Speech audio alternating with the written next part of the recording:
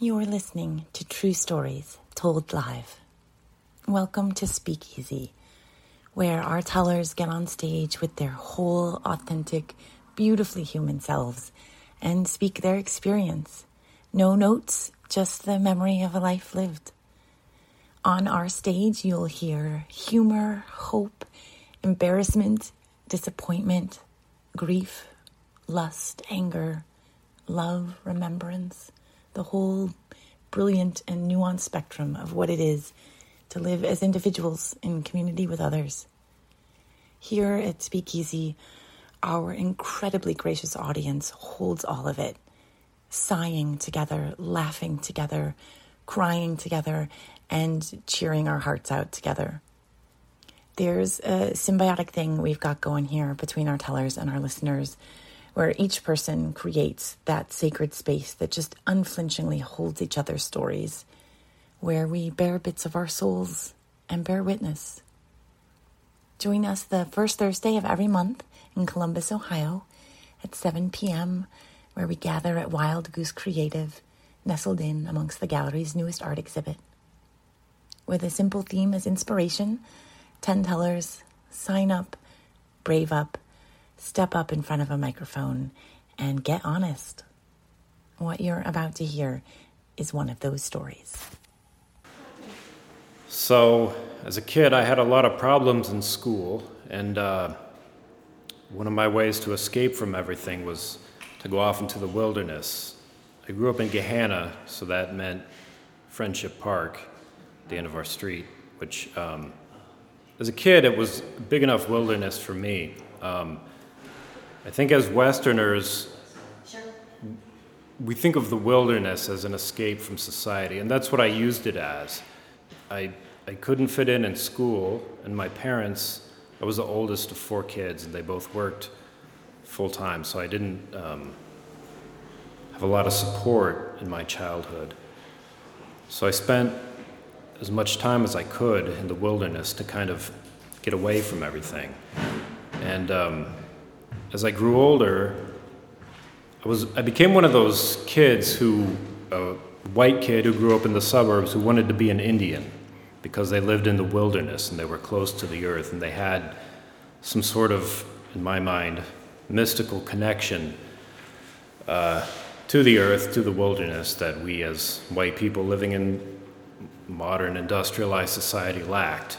And I felt that, I obviously lacked a connection, and I thought that I could find mine somehow in the wilderness. And that kind of evolved into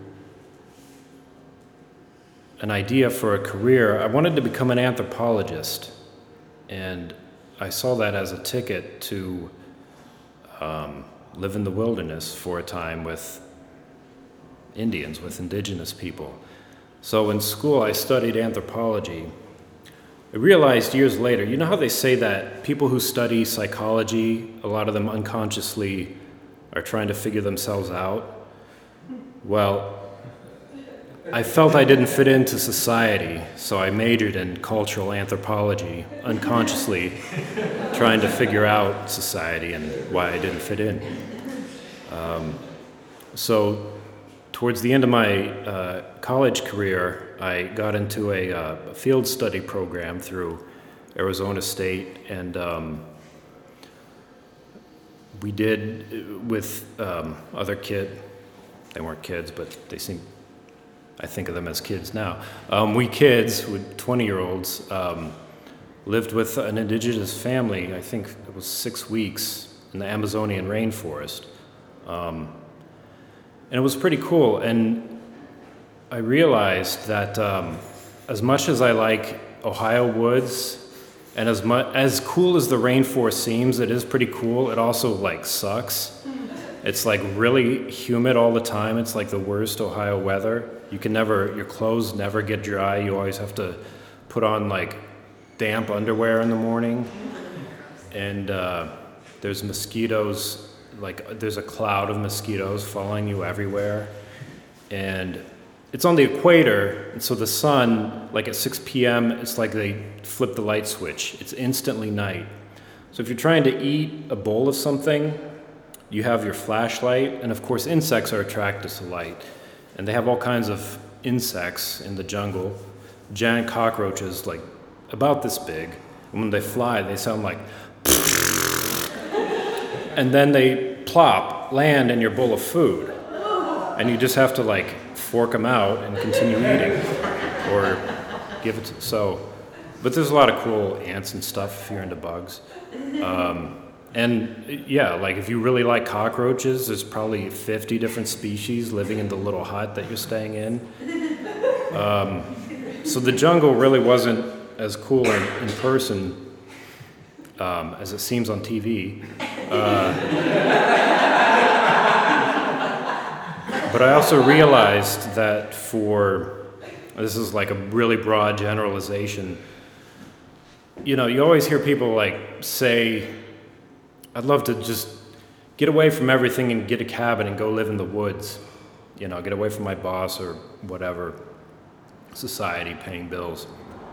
That's really easy to do. Like you don't have to, it doesn't cost very much, but no one does it because being alone really sucks.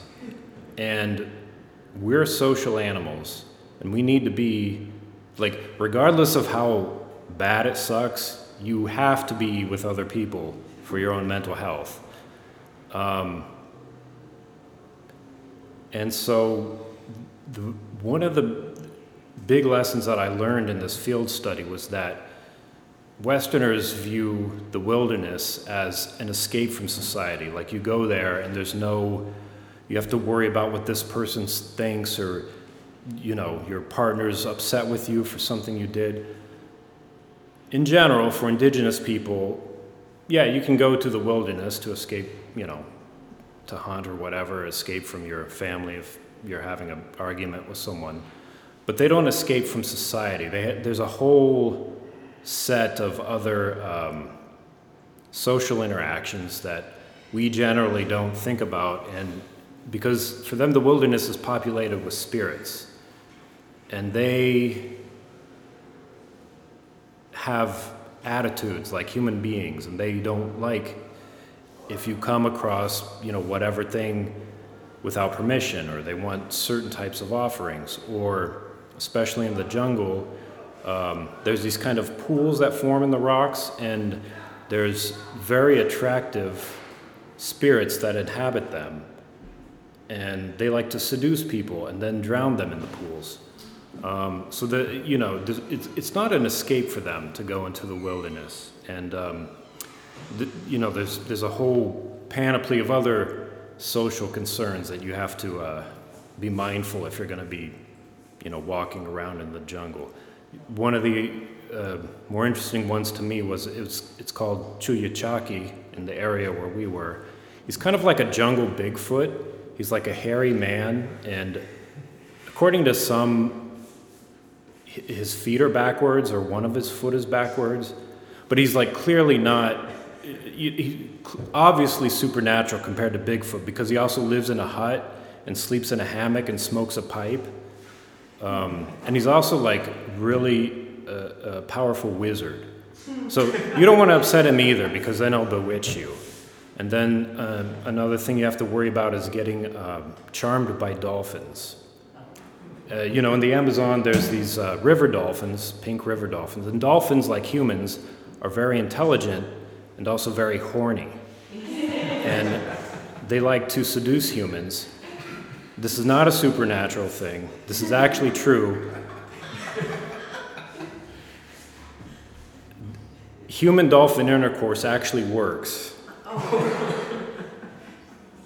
I don't know from experience, but